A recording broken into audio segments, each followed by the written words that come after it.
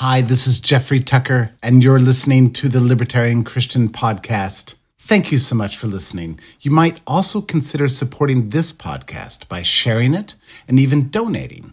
LCI needs your help so it can continue creating great content. Welcome to the show that gets Christians thinking about faith and politics. Get ready to challenge the status quo, expand your imagination, and tackle controversy head on. Let's stand together at the intersection of faith and freedom.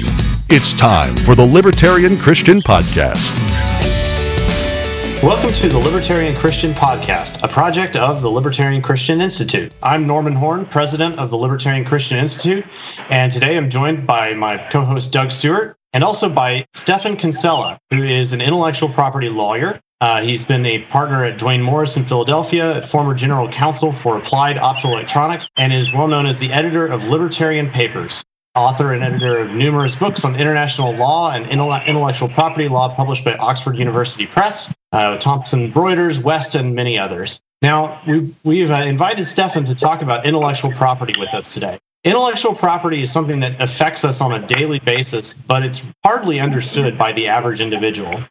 And so is this something that libertarians need to be concerned about? Is it legitimate property in the first place? So with that, I'd like to welcome you, Stephan, to the show. Thanks, Norman, from another Norman. Yes, that's right. and if some of our listeners may know out there that Stephan goes by Stephan Kinsella, and his first name actually is Norman. So we're two peas in a pod in that respect. So, Stephan, what exactly is your background in intellectual property? Would you like to kind of go through some of your history about how you became considered an authority in this area? Well, I started practicing law in 1992, and I started in oil and gas law in Houston, but then I quickly switched to patent law because of my technical engineering background, and that's what I've been doing for the last 25 years. So I've been a patent law practitioner, and patent law is one of the types of intellectual property. So I've been doing copyright, trademark, and patent law, especially patent law, for 25 years. And as a libertarian as well, and someone who's interested in Austrian economics and free market theory, I've explored this issue given what I know about the way the legal system works. And I've written a lot and thought about the topic from a libertarian perspective as well. So I'm just another student of the field of human freedom. And I've used what I've learned in my career and my profession to try to shed some light on how to view this type of law from a libertarian or a free market or a human freedom point of view. Well, and Stephan, you mentioned you've been a libertarian for a long time as well. And if I recall right, you've told me before that you were a libertarian even before you went to law school. And kind of came to the knowledge of a lot of this stuff via reading about Ayn Rand and whatnot. So when you even approached law school, this was already something in your experience at that point, right?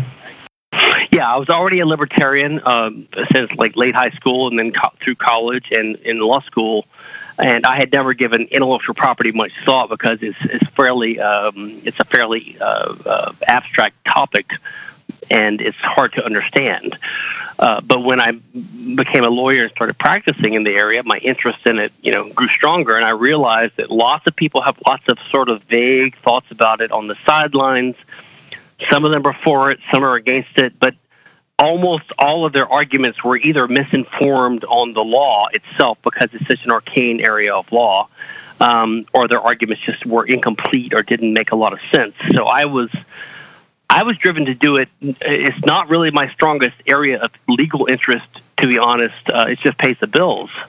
And it wasn't my strongest area of interest in libertarian theory, but because everyone I talked to seemed to get it so wrong, and I seemed to have like an edge I actually understood what the law was because I practiced it. I thought I would try to figure out the issue myself, and that's kind of what I've devoted part of my my scholarly interest to over the last 25 plus years. So for those who are uninitiated about the topic of intellectual property, I mean, we have a lot of libertarian listeners. We have a lot of libertarian, we have a lot of Christians listeners who call themselves libertarian, but this may be a topic that is unfamiliar to them in terms of like, the inner workings, until I took a Mises Academy class with you 7 years ago, I didn't really know how it worked. So give the uninitiated just a little picture of what is IP, how does it affect our daily lives? Yeah, I think, one reason I've devoted so much time to this, not only because I was uniquely situated to try to kind of figure this out, I've become convinced that it's one of the most important issues in the political landscape. It's behind the scenes and it's not as visible.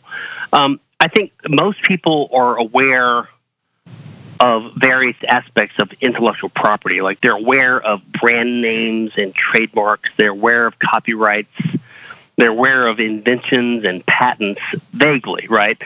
And they're vaguely aware that this one of these aspects of the legal system that they sort of assume is part of a free market, Western capitalist private property system. So they sort of assume that intellectual property rights, which would include patents and copyrights primarily, the rights to your invention, the rights to your songs, the rights to your creations, they assume that's part of Western capitalism.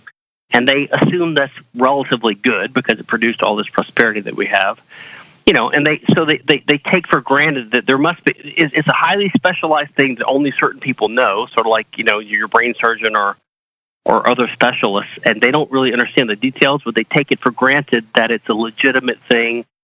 And they also take for granted the value of ideas and innovation and creativity, people coming up with new inventions and people coming up with new artworks and new novels and new movies.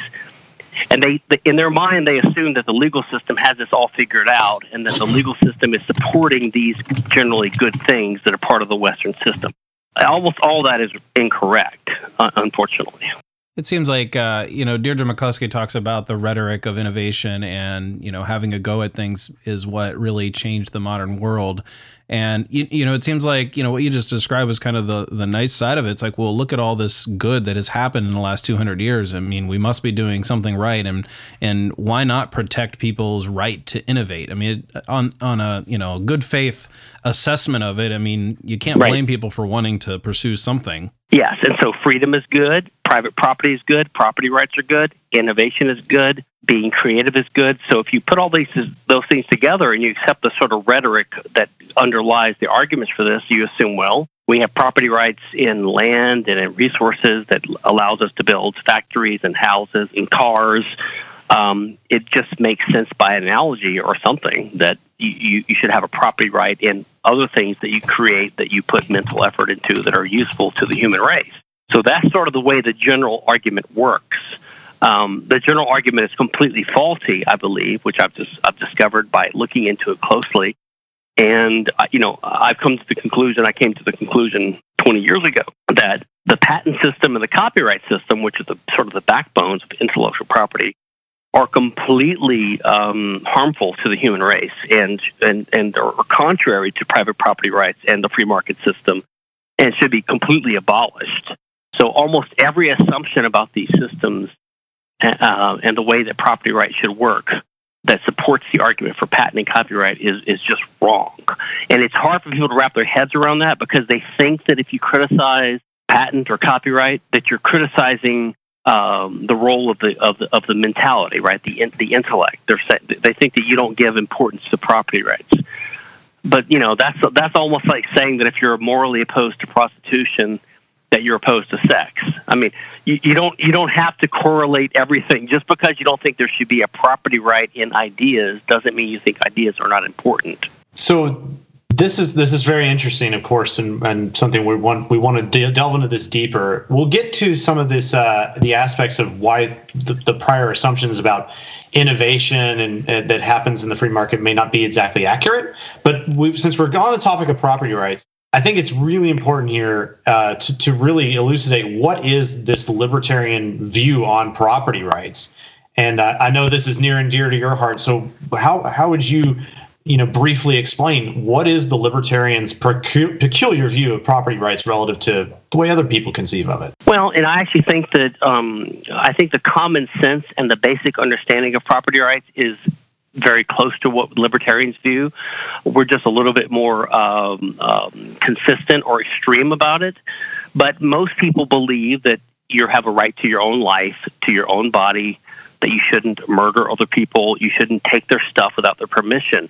And that's the core elements of a property rights system, that you own something that you have a better claim to than other people. And so we don't usually think of our bodies in that way, but that's what it means to oppose slavery, is to say that you have a better claim to control your body than some other person does. And if you take that to the extreme, then you have to oppose drug laws and things like that, because someone is saying, who gets the right to decide who ingests a drug into your body, you or someone else? And the ultimate answer is it has to be you. So that's a self-ownership type of claim.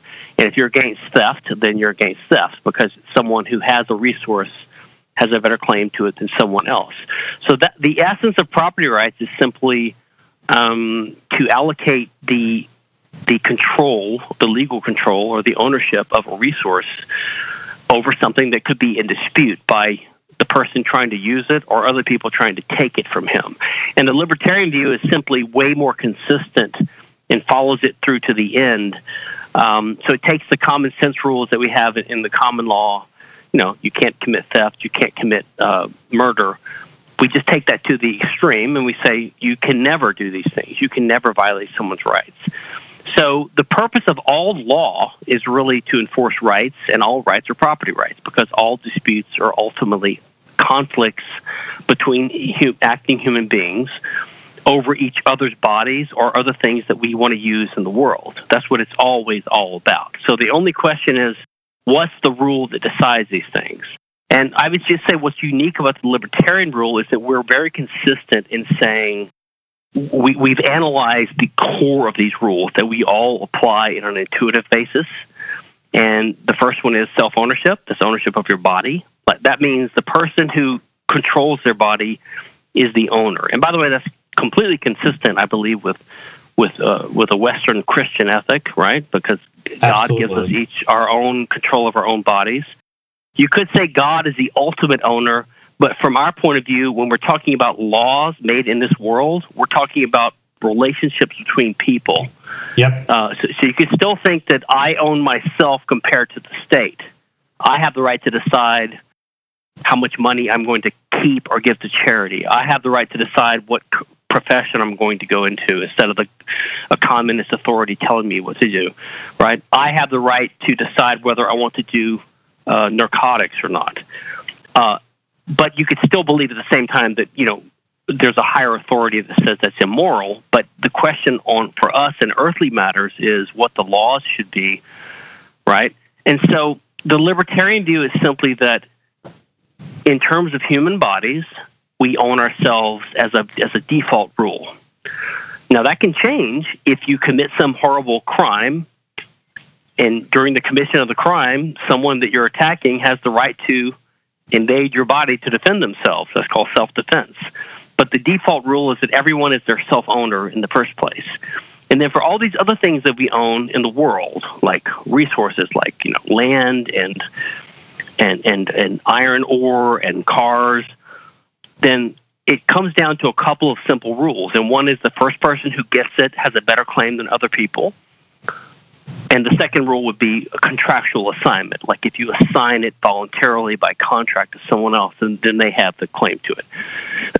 And so if you take these kind of core simple rules, which are embedded basically in the private law of all Western history, when it comes to intellectual property rights, if you understand what I just explained, like how we figure out what property rights there are, how we figure out who the owners of things are, how we settle a dispute over ownership of a given thing, then you finally realize that you cannot have things like positive rights.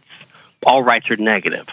If you have a positive right, like a right to welfare or right to tuition, that means someone has to provide it to you, right? The libertarian view is sort of a negative view. Like you have an obligation to refrain from invading someone else's space, from taking their property, from using it without their permission. And if you start adding positive rights to this list, they have to come at the expense of negative rights.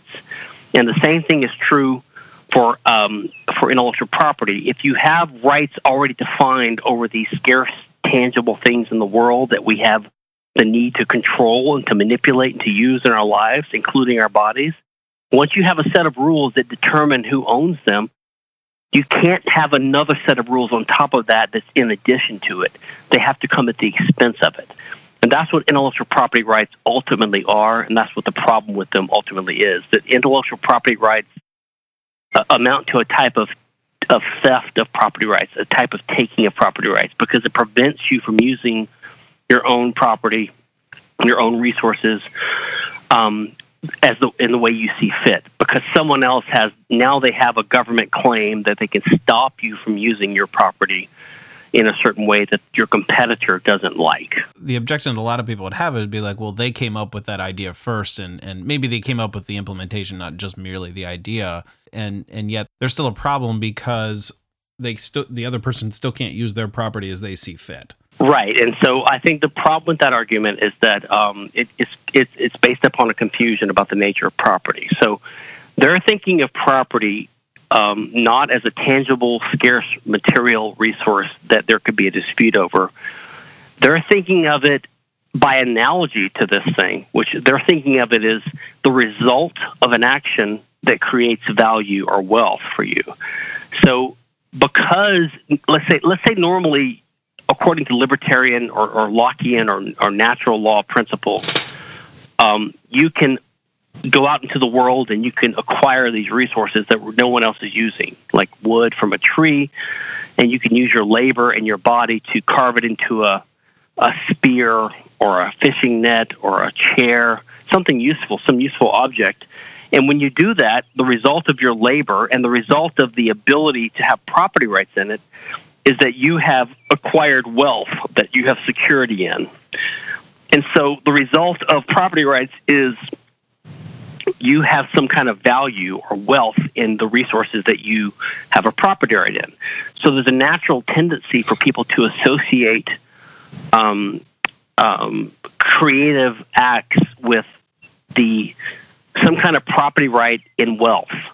And that's the mistake. So you have a property right in your rocking chair that you made because you had the ownership of the raw material, the wood, let's say, right? And no one else had it. So you didn't steal it from anyone, and you have a better claim over this rocking chair than anyone else.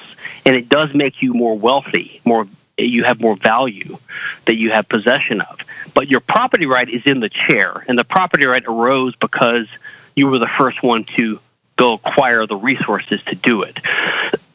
But so what people do is, by analogy, they think that, well, our labor, our mental effort doesn't only help us craft these materials of the natural world into more valuable arrangements that we have property rights in. It also helps us to come up with ideas and innovations, which are also valuable and an important part of action, right? You can come up with a new play or a new poem or a song or a movie, or you could come up with an invention, a new way to make, power from the steam engine or nuclear power or the transistor or, all kinds of things like that. And these are also valuable because these ideas help contribute to the efficacy of human action, right? The more resources we have at our disposal, the better off we are, because we have more tools that we could potentially use to achieve our ends. And the more ideas and information and knowledge that we have, the better off we are, because now we know what we can do with all these things at our disposal. So both knowledge and resources are essential for successful human action, but only one of them is a subject of property rights, and that is the resources, which people can fight over and have a conflict over because there's a scarcity in these things. If you and I both know how to cook a meal, like we can use heat to cook a meal, and it makes it more delicious and safer, or helps preserve something or something like this, some technique, some knowledge that we have that we learned from someone else, that was passed down, or that we discovered ourselves, that adds to the stock of knowledge that we have that helps us survive better. It makes us wealthier. But you and I can both do that at the same time. 1 million people can do that at the same time. There's no necessary conflict. And because of that, property rights never needed to apply to those things and actually can't apply to those things for the reason I gave earlier in the example of the of positive rights versus negative rights. You cannot start giving property rights in knowledge because it's literally impossible to do so. So what it really does is it just amounts to a restriction on what people can do with their existing resources. So it basically makes one person a part slave of the other person, because the person that owns the patent or the copyright can use government force, which is physical force of a court, right, to tell someone you cannot use your body in this way. You can't use your factory in this way. You can't use your paper and ink and printing press in this way. And if you do, we will take some of your money or some of your stuff. We'll put you in jail or we will kill you. And so ultimately, it's always a fight. Yes, it's always a legal claim, really. That's how lawyers think, right? Everything's it's always an legal idea. I think it's important to realize here that we've gone through this extended discussion about why property is the way it is in order to make this crucial point about how these property rights exist in order to resolve potential disputes over resources. And the critical disjuncture, or as you've said, they're making a mistake by analogy, seems to be the notion that the idea can have a conflict in the same way as a physical resource. That is physically impossible. And that seems to be like a real big kind of aha moment, for at least for it was for me, to realize how that worked. It's where the analogy of using an idea as property breaks down, because it all of a sudden it doesn't live by the same physical constraints. It has none. Yeah, and this is where it becomes important and some people think you're being pedantic or you're being a nitpicker, but it's really important to be clear on concepts and terminology because, for example, people will often say that there have been wars over religion. Okay, now what they mean is that a difference of opinion about religion was the motivation for the actors to fight, but what they were fighting over was always a scarce resource. They were never fighting over religion, because religion is not a solid object in the world that anyone owns. So basically you have one group A over one group B, and if they don't agree on a religious principle, let's say, or any other principle, then ultimately if they have a fight, then they're fighting over their cattle or their women or their land, or they're actually stabbing each other with swords. So in that case, they're fighting over who owns each other's bodies. So the dispute. If it were just belief, they would both be able to live in. They can both be able to believe it at the same time. Yes, if they simply said, we will agree to disagree and walk away if we don't have then they could fight over religion or any other philosophical topic as much as they wanted to. But the point is, what they're really fighting over is always a scarce resource. And the same thing is true with these laws, right? So when people talk about, you have to distinguish between the actual action that's happening and the motive or the purpose behind it. These are all different aspects of human action. And it's actually very simple, but you have to keep these concepts clear. And so the purpose of property rights is because there do happen to be conflicts because of the nature of the world that we have in front of us, which is that we have a limited physical body, we have a limited amount of time, we're all infallible. I mean, we're all fallible, and we're not omnipotent, and we only have so many things available to try to achieve our way in the world. These are scarce means of action, as Ludwig von Mises, the Austrian economist, talks about. And these are the things that are the subject of property rights. And this is the mistake that people make, is they think that, and so by analogy to what we're talking about, you have to distinguish two arguments. One is, number one, what is the source of property rights? And number two, what is the source of wealth? So it is true that by acting and using your intellect and your creative genius to manipulate things that you have at your disposal, you can create wealth. But creating wealth just means making the things that you have more valuable to you or to someone else. If I take a piece of iron ore and I mold it into a horseshoe, which I can then sell or barter to someone for his hens or something else, I've increased my wealth in the world, but I didn't create ownership in the horseshoe by making it. I already had to own the iron ore to make it, right? And if you don't keep that distinction straight, then you veer into the Marxist fallacy, the idea of the labor theory of value, which is the idea that the ownership of things comes from the labor we put into them. But that's clearly not true, because if I am a factory worker on the Ford assembly line and I'm paid to make these cars, then I don't own the output of my labor because I didn't own the input factors. So the only thing that affects ownership is who owns the inputs, right? The things that go into the things you manipulate to make something else. And this is why the Marxists are wrong. It's why we oppose communism. And so actually, if you deviate from the standard account of property that I tried to lay out, and you start saying that you also own things because you created them, right, and you own the wealth that you create, you're basically starting to buy into the Marxist view, the labor theory of value. And we know where that leads. One somebody might respond with, but what about things that it does feel like we are actually creating? So for instance, I go on a vacation and I spend, it doesn't matter how much time, I guess. I guess I'm already phrasing it in the labor theory of value way of looking at it, but I create a picture with my digital camera that didn't exist before. It isn't something, I mean, okay, I own the camera and I own the rights to, like, I own the property rights in making the picture that I make, but there's something brand new coming out of that. It's not just a reformed version of something that's scarce. How do we, and I guess this kind of leads into the larger question, maybe we can, if you're not finished with the property rights discussion and distinctions, it gets into the idea of digital technology and things that are created in that world. Yeah, and so again, this is the mistake people make in they start equating, what they do for a living, right, or what they do for a hobby or for a passion, and they normally associate it with the fact that you can own certain things in the world, and that's usually correlated with your ability to make money off of it or to have property rights in it. But because of our increasingly technological world, there's more and more ways to make money off of services or off of intangible,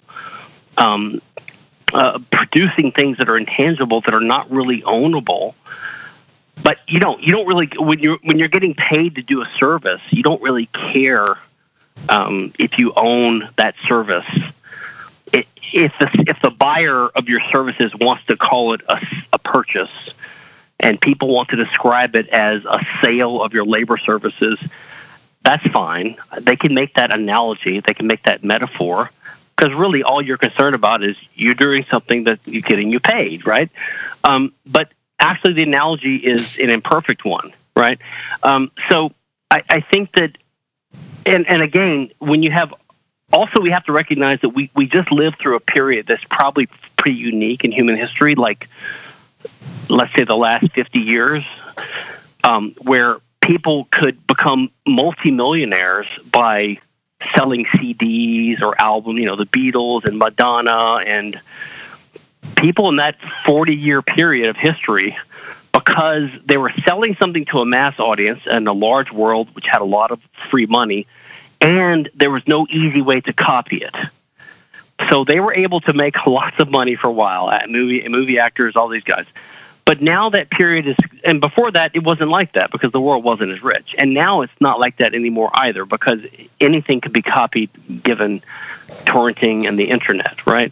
So we have this kind of idea given by our recent 4 decades of just a brief period in human history that you should be able to make tons of money off of selling physical items that are duplicates of your kind of creative output.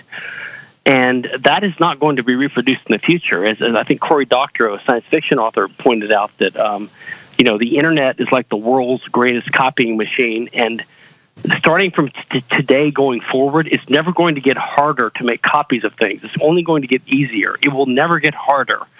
So we have to accept this world that copying is easy.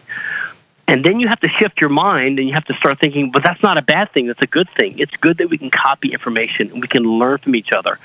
or we can compete with each other. That's what free market competition is about. We can emulate each other. We can notice what other people are doing, and we can copy it or build on it. Everyone builds upon everyone else. So I would say that when someone comes up with a unique thing, a unique idea, a unique pattern, they can keep it to themselves. They're perfectly entitled to keep quiet about it. We call that a trade secret in law.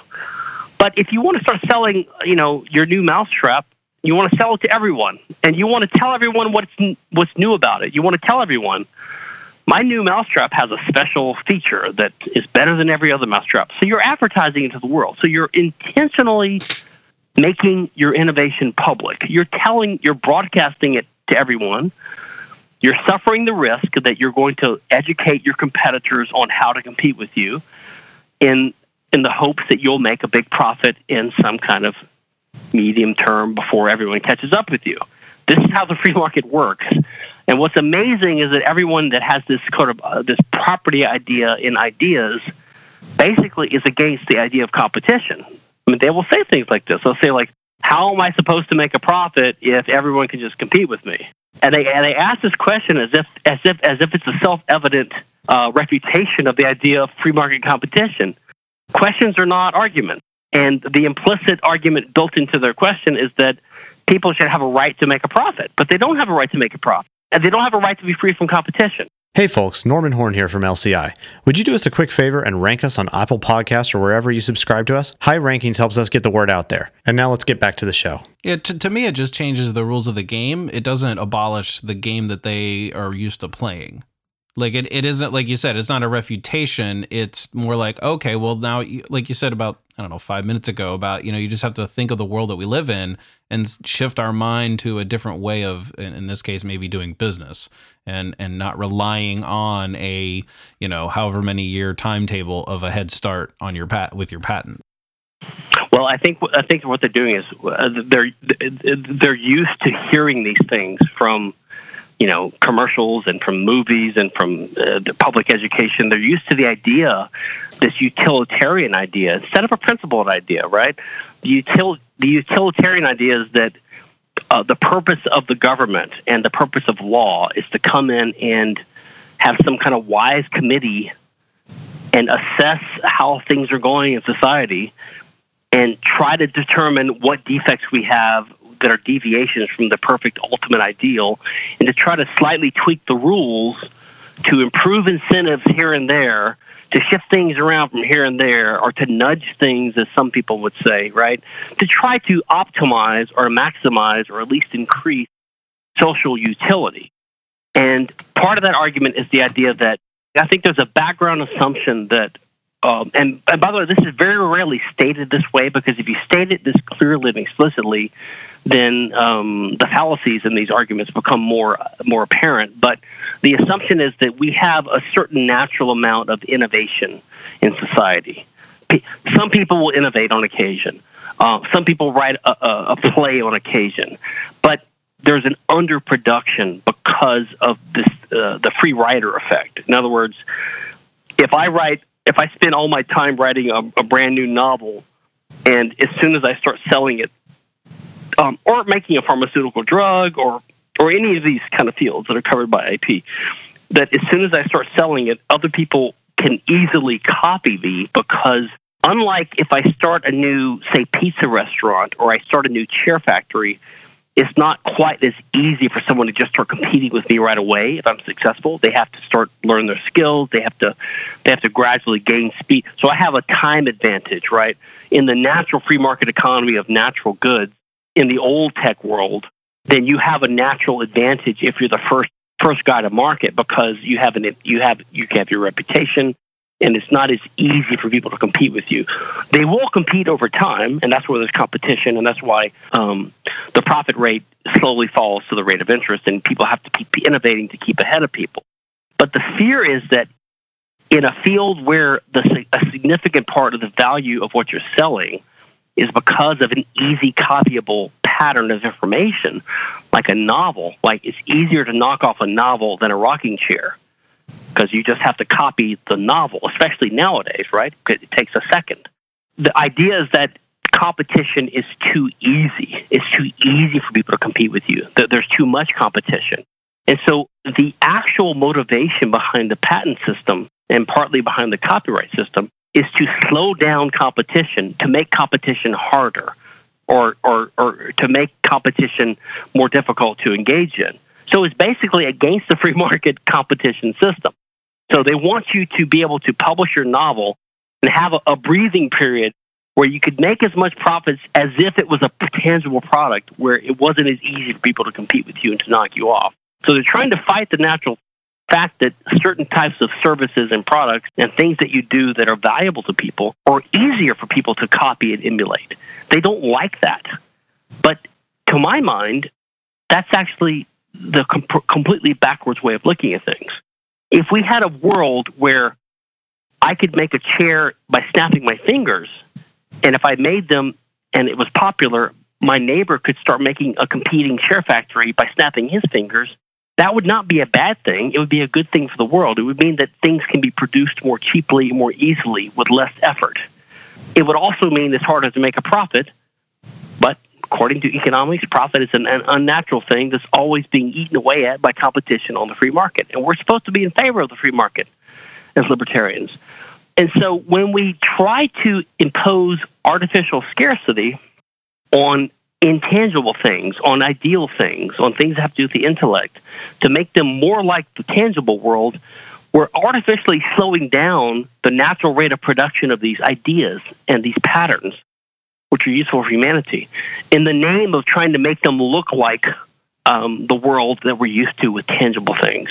So there's a lot of mistakes that have been made over the years, and I ultimately think it's because of this mistaken metaphorical idea that we own what we create, we own wealth, which we don't, that we have a property right in value, which you don't, that you own your customers, which you don't, right? All these mistakes, which ultimately are the heart of the labor theory of value of the communists. And so you have to reject all of it and be in favor only of property rights in the physical integrity of resources that people find or acquire by contract in the real world. So, Stefan, one might argue that this understanding of intellectual property could be perhaps an artifact of just the definitions that we started off with, that being this conception of property rights. And so perhaps under a different conception of property rights, it might lead one to different conclusions. And that kind of harkens back to this idea that if you do adhere to this idea of the labor theory of value, then maybe things will look different. But how might you respond to such objections that this might just be an artifact of the definitions itself? Well, so I would say, so one reason it's important to have clear concepts and terminology is to know what we're talking about and to have an honest, discussion about it. I would say the reverse is almost true. The patent and the copyright system emerged from state practices. The copyright system emerged from state censorship of the printing press, basically.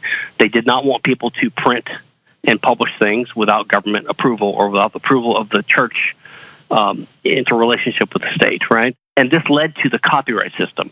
And the patent system emerged from the practice of the monarchs granting monopoly privileges to certain people. They call them patents, which just means open. It was like an open order to everyone that this guy has the sanction of the king to be the only one who can sell playing cards in this town, something like that. They were never considered to be property rights. They were called privileges and monopolies and censorship.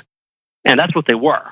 And when they became institutionalized in Western democratic law, starting basically with the American Constitution, 1789, they came under fire from free market economists in the 1800s who started saying, wait a minute, why is the government of a free, kind of free market democratic system granting these monopoly privileges to people?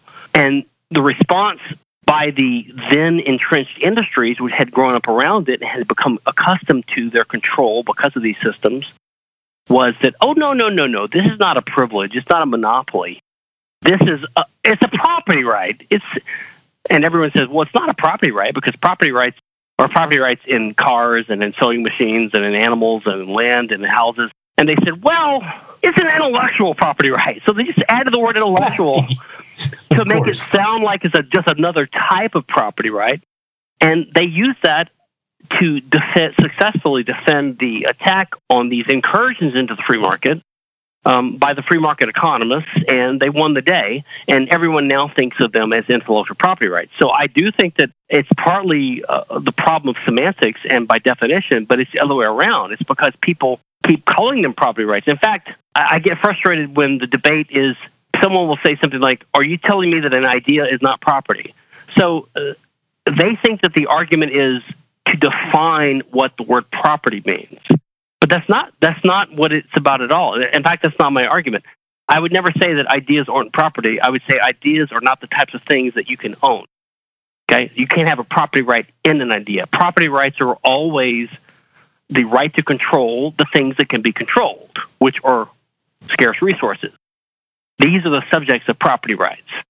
So the argument against patent law and copyright is not that ideas are not property. The argument against them is that there are property rights in other things, and patent and copyright laws undercut those property rights. They take them, they rearrange them, they redistribute them from an owner to someone else. So as somebody who's been a libertarian for at least a decade now, I've really enjoyed this topic. It's kind of one of my hobby horse topics that I love to talk about with other libertarians and with people who aren't libertarians. And for me, in some ways, it's for the most of that decade, it's been like a fun argument to have. And fairly recently, I've started to realize that this actually comes up a lot more in our day-to-day world than I actually assumed, given the line of work that I do sometimes. And there's a lot of good fun and argument around all these ideas, and we could debate the nature of property and scarcity and everything we just talked about. And people argue about it. I mean, we still are. But the average person who might be listening and saying, okay, well, I don't argue with a lot of other libertarians about this or with other people. Maybe there's someone who owns a business and part of that business plan is to have some patents. Are there good reasons to hold patents? I mean, the world that we're hoping would exist isn't going to happen anytime soon. There are patents, there are copyrights. We do live in that kind of a world. So what is the person to do who says, well, I can't just ignore this, or I could be at risk of losing my entire business? Right. And I think it's sort of like the response would be something like, just because we're against property rights in ideas doesn't mean we're opposed to ideas. By the same token, just because we think the law is unjustified and is doing more harm than good doesn't mean that you shouldn't act accordingly. I think the tax law is also immoral, but I don't urge people to evade their income taxes, especially businesses. And just because the drug war is immoral and does more harm than good doesn't mean that we have to advocate that people should take a risk and pretend like there aren't anti-cocaine laws out there. You have to recognize these things. So that's more of a prudential or a practical thing. And by the same token, we do live in a world where there are patent laws and copyright laws. And if you don't recognize them, you're going to get in trouble or you're going to suffer one way or the other. If you run around openly copying movies and distributing them, you're going to go to jail. If you violate someone's patent, you'll get sued and they'll beat you and they'll take your company over as damages. Okay, so you have to be aware of what the situation is. And in our system today, people have gotten used to modifying their business practices to be practical and to take these things into account. So they're used to selling their goodwill with their company, which is the reputation rights in a trademark, or having trademark rights, right? Which is another type of intellectual property, or with acquiring patents or using them in either aggressive or defensive ways. So you can't say that recognizing that the law shouldn't exist automatically and necessarily tells you how you should operate in today's world. You have to be aware that these laws exist, and you have to be aware of how you have to respond to them. And that's part of what I do as my career, right? I advise companies on how to navigate to and respond to the system. Given that, there are things you can do A, B, or C way, and there are certain things that can help you competitively or morally. I just think you should, in your mind, distinguish, like, why am I doing this? Am I doing this for a moral reason, for a principled reason, or for a practical reason? Or do I just have to go along with what everyone else is doing, but then try to keep my principles high. So I think you have to just distinguish between these things. So one of the things that comes to mind when I hear you respond in that way is, earlier you said that it's a great thing if your neighbor could snap his fingers and we had a lot more chairs, because that's more physical abundance, and maybe there's more, positive ramifications of that.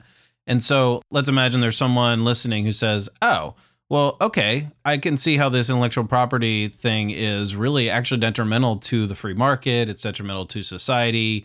I have some patentable ideas. What would somebody do with a certain type of a patentable idea? Should they just get a patent, but publicly say they won't enforce it, or they'll use it defensively? What would your advice be for them? I mean, as a practical person and as a libertarian combined, which are not always antithetical, but sometimes, I think that you need to do the kind of responsible thing, which is quite often you have to expend some resources to acquire patents. But I also think that you can, almost in every industry, you can succeed and survive by adopting a policy, either explicit or just internal, where you don't aggressively enforce them. You basically acquire these things and use them defensively. So you have these patents to impress the investors, to tell them you have your stuff in order, and you're doing the normal things everyone else does, and also to try to help prevent other people from getting a patent on the same thing, but also as a warning signal to competitors that have similar patents or their own patents. If you sue me, I might sue you, so back off. So basically, it's like the nuclear standoff between America and Russia, or whatever it is now, where everyone spends huge amounts of money wastefully to acquire these extremely expensive weapons, hoping to dissuade each other from using them. Okay? So that's sort of the best outcome, but you can see even in the best outcome, it's a waste of resources for everyone to be acquiring these patents and spending their money on patent lawyers like me, when in a free market, you just could avoid this whole cost. You could just wipe it out. But it's not just a neutral thing where it just enriches a few lawyers. This is a huge cost. And it seems like a petty thing. It's a cost of lost innovation, right?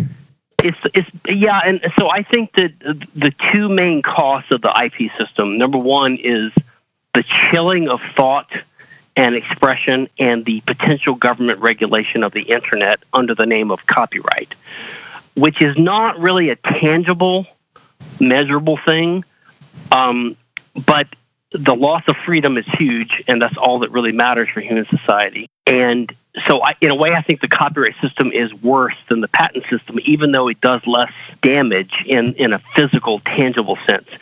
The patent system, on the other hand, clearly represses innovation over the decades and centuries, and of course that has a cumulative effect. There is no imagining where we would be now if we had not suppressed and distorted innovation for 2 centuries now with the patent system. We would, without a doubt, be way far ahead than we are now.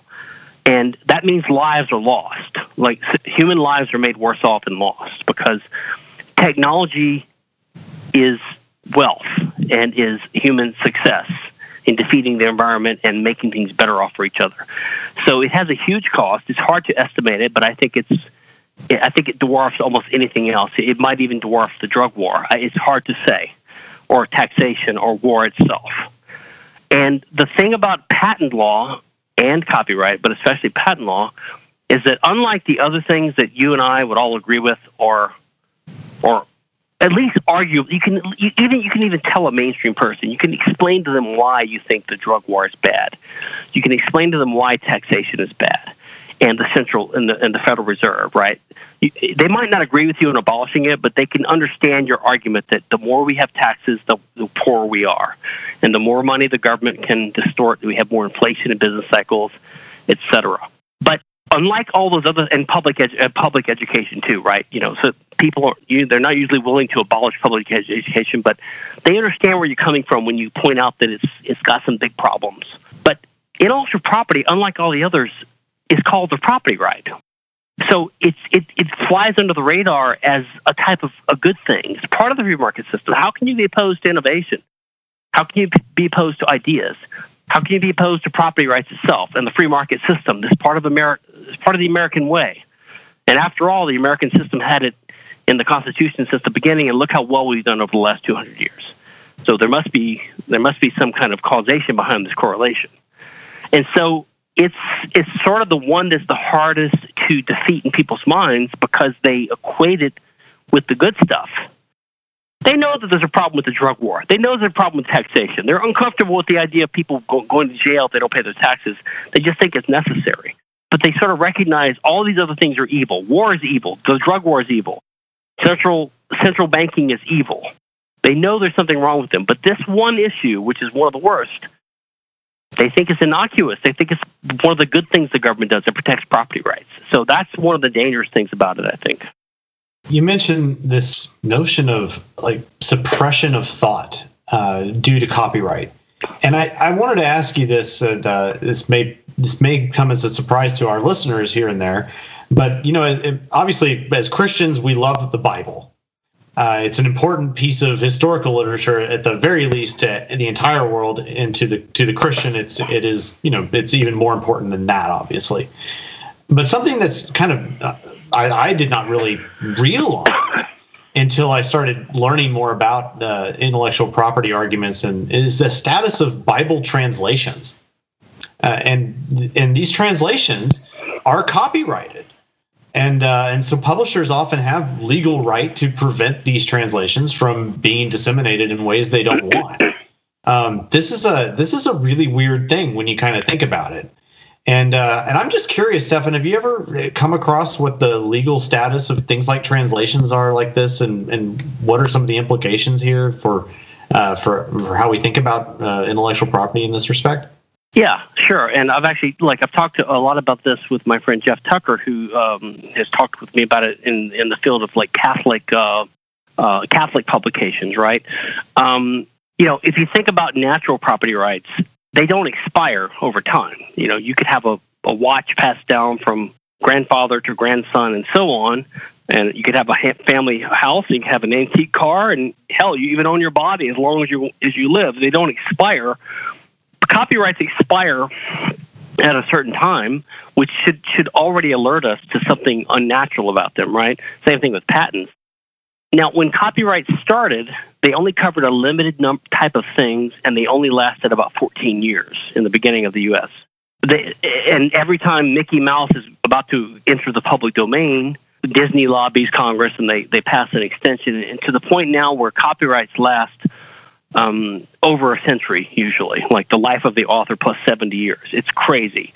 And what copyrights cover is not only the raw actual copying of some material, but it also covers the derivative work, that is something based upon something else. So even if you have a work that is public domain because it's so old, like the original text of the Bible, which was never copyrighted presumably in the first place, if someone creates a translation, that's a derivative work. And so they have a copyright in that translation. But if they do it in the modern era, and by the way, they do this every 5 or 10 or 20 years so they can keep taking advantage of the extended copyright terms that the governments keep passing, right? So now if there was a Dewey Reams translation or the Jerusalem Bible translation done in the 70s, these things are going to last for another 100 plus years. Now, what I find obscene about this is, for libertarians and for Christians, I would think, part of the reason we're interested in this is we're trying to spread the word. We're trying to spread the truth. We want people to have access to these ideas. It makes no sense that you would use a government system to penalize someone or prohibit them from copying what you think is the truth. I really can't understand Christians. I just have to think that they don't understand. They don't understand how copyright works or what it really means. Because for any Christian to ever use copyright law to stop someone from copying a translation of God's word seems to me to be unchristian and against the whole purpose of trying to teach people these things that you've stumbled upon and you want them to learn. Right. And incidentally, Stefan, I don't know, I may have told you this story at some point or another, but I discovered that just following the Civil War, there was a controversy in the Southern churches versus Northern publishers of hymnals. And literally the writings that were coming out from certain journals at the time were against copyright in this respect. There's literally a phrase in one of them, and I remember this because I quote it upon occasions, is that, "How dare you use the strong arm of the state to prevent the printing of God's music?" And it's interesting that this is only I've seen present in one particular church tradition of the 19th century, that being the Churches of Christ, which is my own church tradition. And it's interesting. And someday, Steph and I will write this paper, and I would love to share that with you at some point. I think it's a really interesting story, but it has interesting implications for how we even think about the dissemination of music now in the churches today. And a lot of people have no idea about how this all works. And as you kind of mentioned, this not really understanding how copyright works and what really goes on is probably detrimental to this. And it's gotten worse, right? So it's more institutionalized now. Back then, it was more sporadic. And like I said, like the question earlier, I think from Doug about what are you supposed to do as a businessman? Well, it's hard to be. I won't say too principled. It's hard to martyr yourself too much. You have to play the game. But let's say as a libertarian, I'm not doing this for profit. I mean, if I was doing this for profit, I would have given up a long time ago because, I'm doing it for a passion for truth and justice and rightness, and because I'm interested and think I can contribute. I don't want to stop people from reading my stuff. So I think there's a moral obligation of people not to use aggression, which means there's a moral obligation not to use government laws that can attack people unjustly, like patent or copyright laws. And I think that translates, at least for people like us, to a moral obligation to make it clear to people that we would not use the copyright system. So on my website, I have a CC0 or a CC BY license. I say, this is Creative Commons. I'm trying to release this stuff from copyright as much as I can. You can do with it what you want. And I think there'd be even more, as much of a moral obligation on the part of religious people with works that they engage in, which is they're to be congratulated and praised and thanked for doing the work needed to do a translation, but to use the law to penalize people for it. I think it's a moral obligation for them to open source everything, for them to have a Creative Commons thing. I think it would be a Christian obligation to refrain and to make it clear that you would never use the government's copyright system to penalize someone for copying these works. So I think there are moral implications for the intellectual property position. Yeah, definitely. So you heard it here first, Zondervan. If you're listening, put the Bibles that you publish in Creative Commons. So that's great. Well, Stefan, we've really enjoyed having you on this evening. And I hope you've enjoyed it as well. And we hope all of you listeners out there are enjoying this discussion. This is an important topic, and we're glad to address it here. And I'm sure that we're going to be talking about this again in a lot of different respects. So until next time, we hope you've enjoyed the show. Thanks, Stefan, for being with us. Thank you, guys. Thank you for listening to another episode of the Libertarian Christian Podcast. If you liked today's episode, we encourage you to rate us on Apple Podcasts to help expand our audience. If you want to reach out to us, email us at podcast@libertarianchristians.com. You can also reach us at LCI Official on Twitter. And of course, we are on Facebook and have an active group you are welcome to join. Thanks for listening, and we'll see you next time. The Libertarian Christian Podcast is a project of the Libertarian Christian Institute, a registered 501c3 nonprofit. The audio engineers were Doug Stewart and Jason Rink, and voiceovers were by Matthew Bellis and Caitlin Horn. If you'd like to find out more about the LCI, please visit us on the web at www.libertarianchristians.com.